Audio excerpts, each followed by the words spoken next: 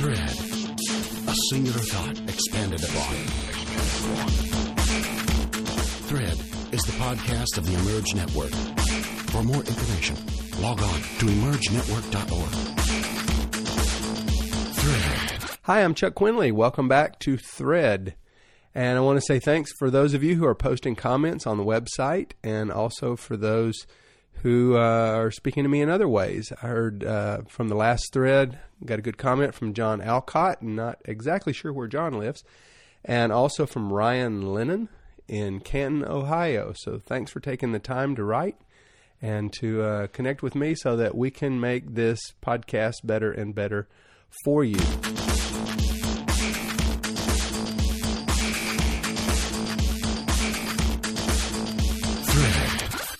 Today we're in Mark chapter 1.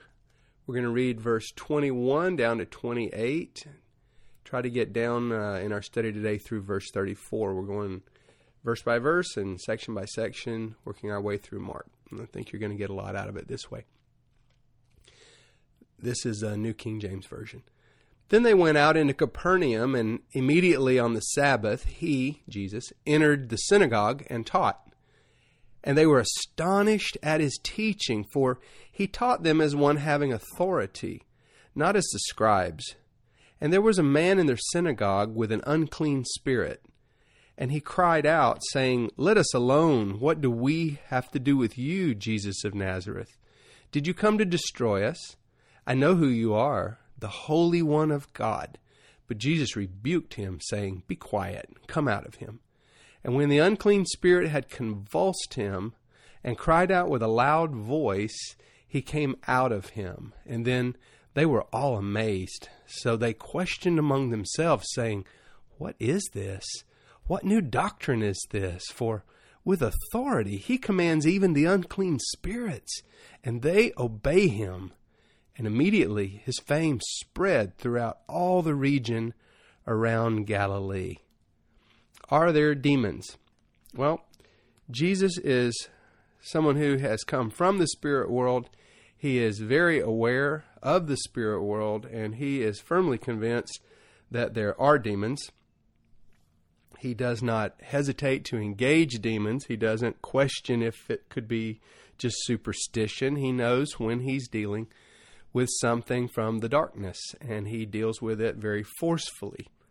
Let's look at this passage, chapter 1, verse 22. It says, "The people were astonished at his teaching, for he taught them as one having authority, not like the scribes."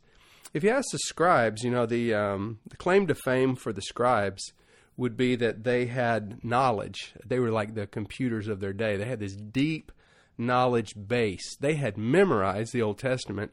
And they didn't just memorize, the words. They memorized every consonant had a certain number of points. And at the end of every line, to make sure their work was correct in copying it, they would add up the number that should be there. So they weren't, they didn't just memorize the words, but they knew the number that should be at the end. I mean, they had that kind of a grasp of the biblical text. And not just that, throughout the years when rabbis had been asked questions, they had collected the answers to these questions. And whereas, if you put the scriptures in a modern Bible, the Old Testament is about an inch thick. These Midrash and other collections of Jewish scholars' rulings, they were like, 10 inches thick. It was really so much more than even the scripture, and it was tedious, and that they were following their logic, and well, if this is true, then that must be true too, and all kind of philosophical questions and superstitious issues. And so when a person would ask a rabbi, a scribe, a question, he would begin to roll off all the authority figures. Rabbi Gamaliel says this, Rabbi Shammai says this, and he would just show them the depth of knowledge that he possessed. And then he would try to, come to a synthesis and say, okay, then therefore I believe it's this. Although for a lot of them, they weren't even trying to do the therefore. They just wanted to say, well, that, the really powerful, smart guys, this is what they say. And when Jesus steps up, he doesn't refer to anybody. He's not quoting any other Jewish scribe. He quotes the scripture and he applies it. And he says, you have to obey this word. Why?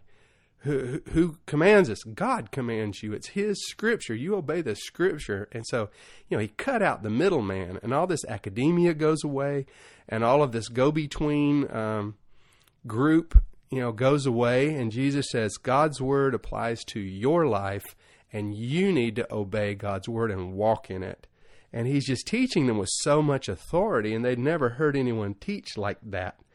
And that authority, the authority of standing on God's word, living the word, obeying the word, applying the word, and then opening the word up in front of other people, it stimulates things spiritually. Some people are stimulated to faith, and that happened a lot in Jesus' ministry. He would be teaching, and his teaching would, stir up the faith in someone, and they would believe God for some totally impossible miracle. And then it would happen. And Jesus would smile at them and say, your faith did that. Your faith made you whole. It rose up and it claimed the promise that was in the word as belonging to you. And, go in peace. Only this time it also stirred up demon forces. Now this is a man basically he's in church. And so he's sitting there in the crowd. And this man of authority delivers the word of God. Let me take a little side note here and talk about authority. God called me to preach pretty much when I got my life straightened out, which was about between 18 and 19 years of age. And my father suggested, and it was a perfect suggestion, that I go with some missionaries that we respected a lot in Mexico. So I spent the summer with Jim and Helen Mann in Ciudad Victoria, Tamaulipas. And while I was there, I'd been the bad kid in my family, and everybody in my church knew me as this troubled young man. But now I was saved, and now I was declaring to everybody, I'm going to preach. And when I said that, they would, their faces would light up, and they were just so happy I'd got my life on track, and I was really walking with the Lord, and now I was going to be in full-time ministry. So I liked the response I got when people would ask me. I knew I was called, but I was being affirmed every time I said to someone when they said, "What are you going to do with your life?" And I'd say, "I'm going to serve in the church. I'm going to be a minister." And they'd respond, "Well, now I'm in Mexico, and this visiting evangelist lady named Elaine Ostrom came down there, and sort of a charismatic evangelist, and she was also a friend of theirs, and she was staying in their house, and we met for the first time. I'll never forget it. We were in the kitchen, and I introduced myself, and then we sat down, and we were just, visiting in the room, and she says, "And what are you going to do with your life?" And I said, "I'm going to preach." And she looked me in the eye, and she said, "And what would you have to say?" And, I had been writing sermons for months. I'd be reading scriptures, and I'd get this idea, and I'd write down this sermon, and boy, she just stopped me cold. She didn't affirm me. She didn't anything. And I kind of puzzled look, and she said, "What has God been telling you? What do you have that's yours that you're not just going to copy somebody else?" And I went to my room, later, and I pondered that. I thought, really, if you look at every one of those sermons I was writing, I actually heard my pastor preach something like that, or somebody else, and they were all copycat sermons. And I said, I think she's right. I've got to get into such a place of walking with God that he talks to me directly, and that I know what he's telling me, and I can become a mouthpiece for the Lord. Because, that's how Jesus taught. And when you teach like that, it's a whole different kind of teaching. You have to minister the word of God with authority. And Jesus did. And as he stood up in the church that day, declared God's word with authority, a demon stirred this man up, and they began to interact with him. Now, I've seen demons cast out in America. I've seen it among African cultures. I've seen it in Asia. I've seen demons dealt with among provincial people, among urbanites, educated people, affluent people.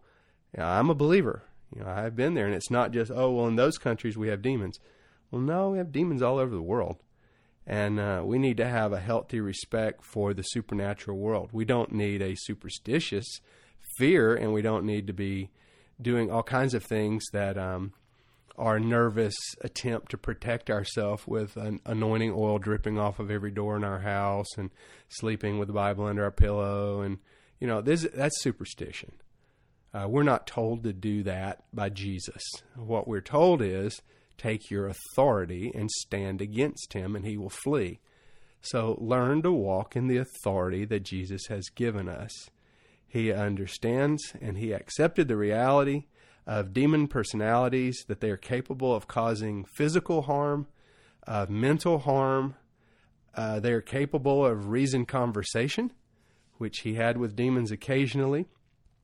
You might say, well, where did demons come from?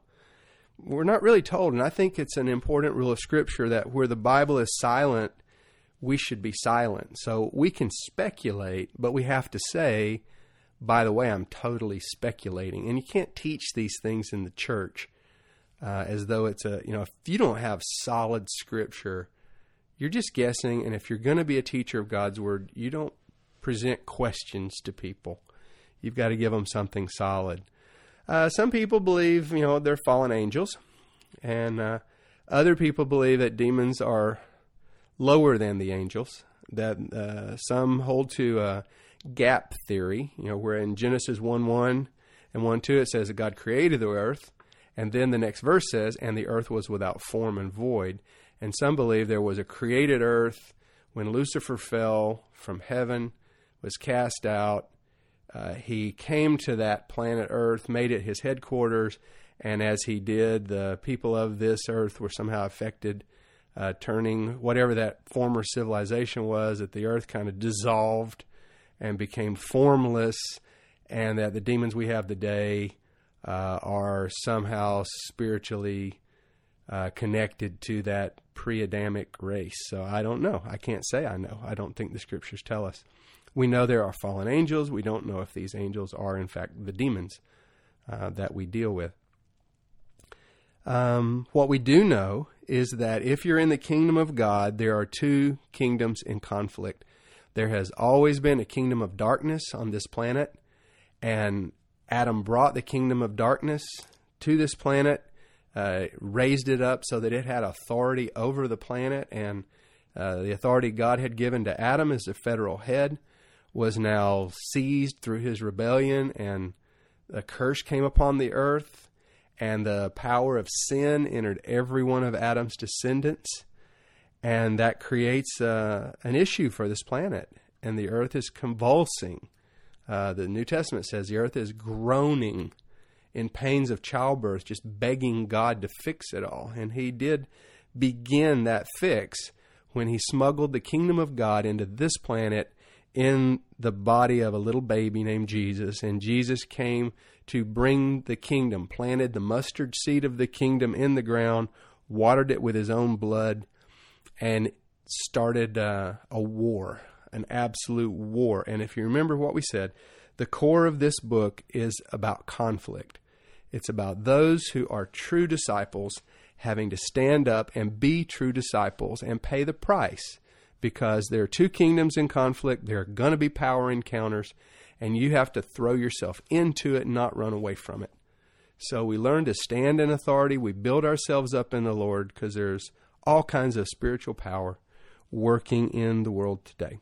I live in Asia, and one of the happy things that I've seen all across Asia is when we deal with animistic cultures that have lots of worship of all kinds of trees and river spirits and fear of the dead, and animism's like there's gods in everything. And when the gospel comes to those cultures, there's an immediate showdown. There's usually violent spiritual activity, and the kingdom of God people just rise up. The Holy Spirit anoints them, and they just do warfare, and there are demons cast out. There's amazing healings take place, and these cultures turn. With great confidence, we can invade these animistic societies because we realize their God is a fallen spirit. We have the eternal Lord who made heaven and earth. We have the authority over him. And exorcism and healing are standard features of Christian ministry. And this should not be strange to any church. It should certainly be something that feels normal to us, that we understand what this is. The average Christian should be equipped by their pastors and their churches and their church life to deal with the spirit world. It's nonsense to say the gifts are past. Well, turn around. Demons aren't past. Spiritual power is not past. Sin isn't past. Why in the world would God withdraw all the gifts of the Spirit and the power of healing? It's not going to happen. We need that. That's part of the gospel presentation to this generation. So, that demon is cast out. We see the same thing happen, healing again in the story of Simon Peter's mother-in-law. Jesus just comes over her. Another one of the texts says he rebuked the fever. He spoke against the fever, told it to leave her. And the fever left. He didn't consider that a demon, but he spoke against disease. He spoke to things. And then as we work our way down, then you get down to verse 32, and it says, by the end of that day, when the sun is setting, they've brought to him everyone who is sick, demon-possessed. The whole city has gathered together at the door of the house that he was staying in. Some people say that was Simon Peter's home. And he healed, verse 34, he healed many who were sick with various diseases, and he cast out many demons, and he did not allow the demons to speak because they knew him. So let's pray for the power, and let's exercise that power. Speak to the darkness, rebuke it, learn to be strong. Be strong in the Lord, and God will use you in ministry to set many people free. We'll see you next time.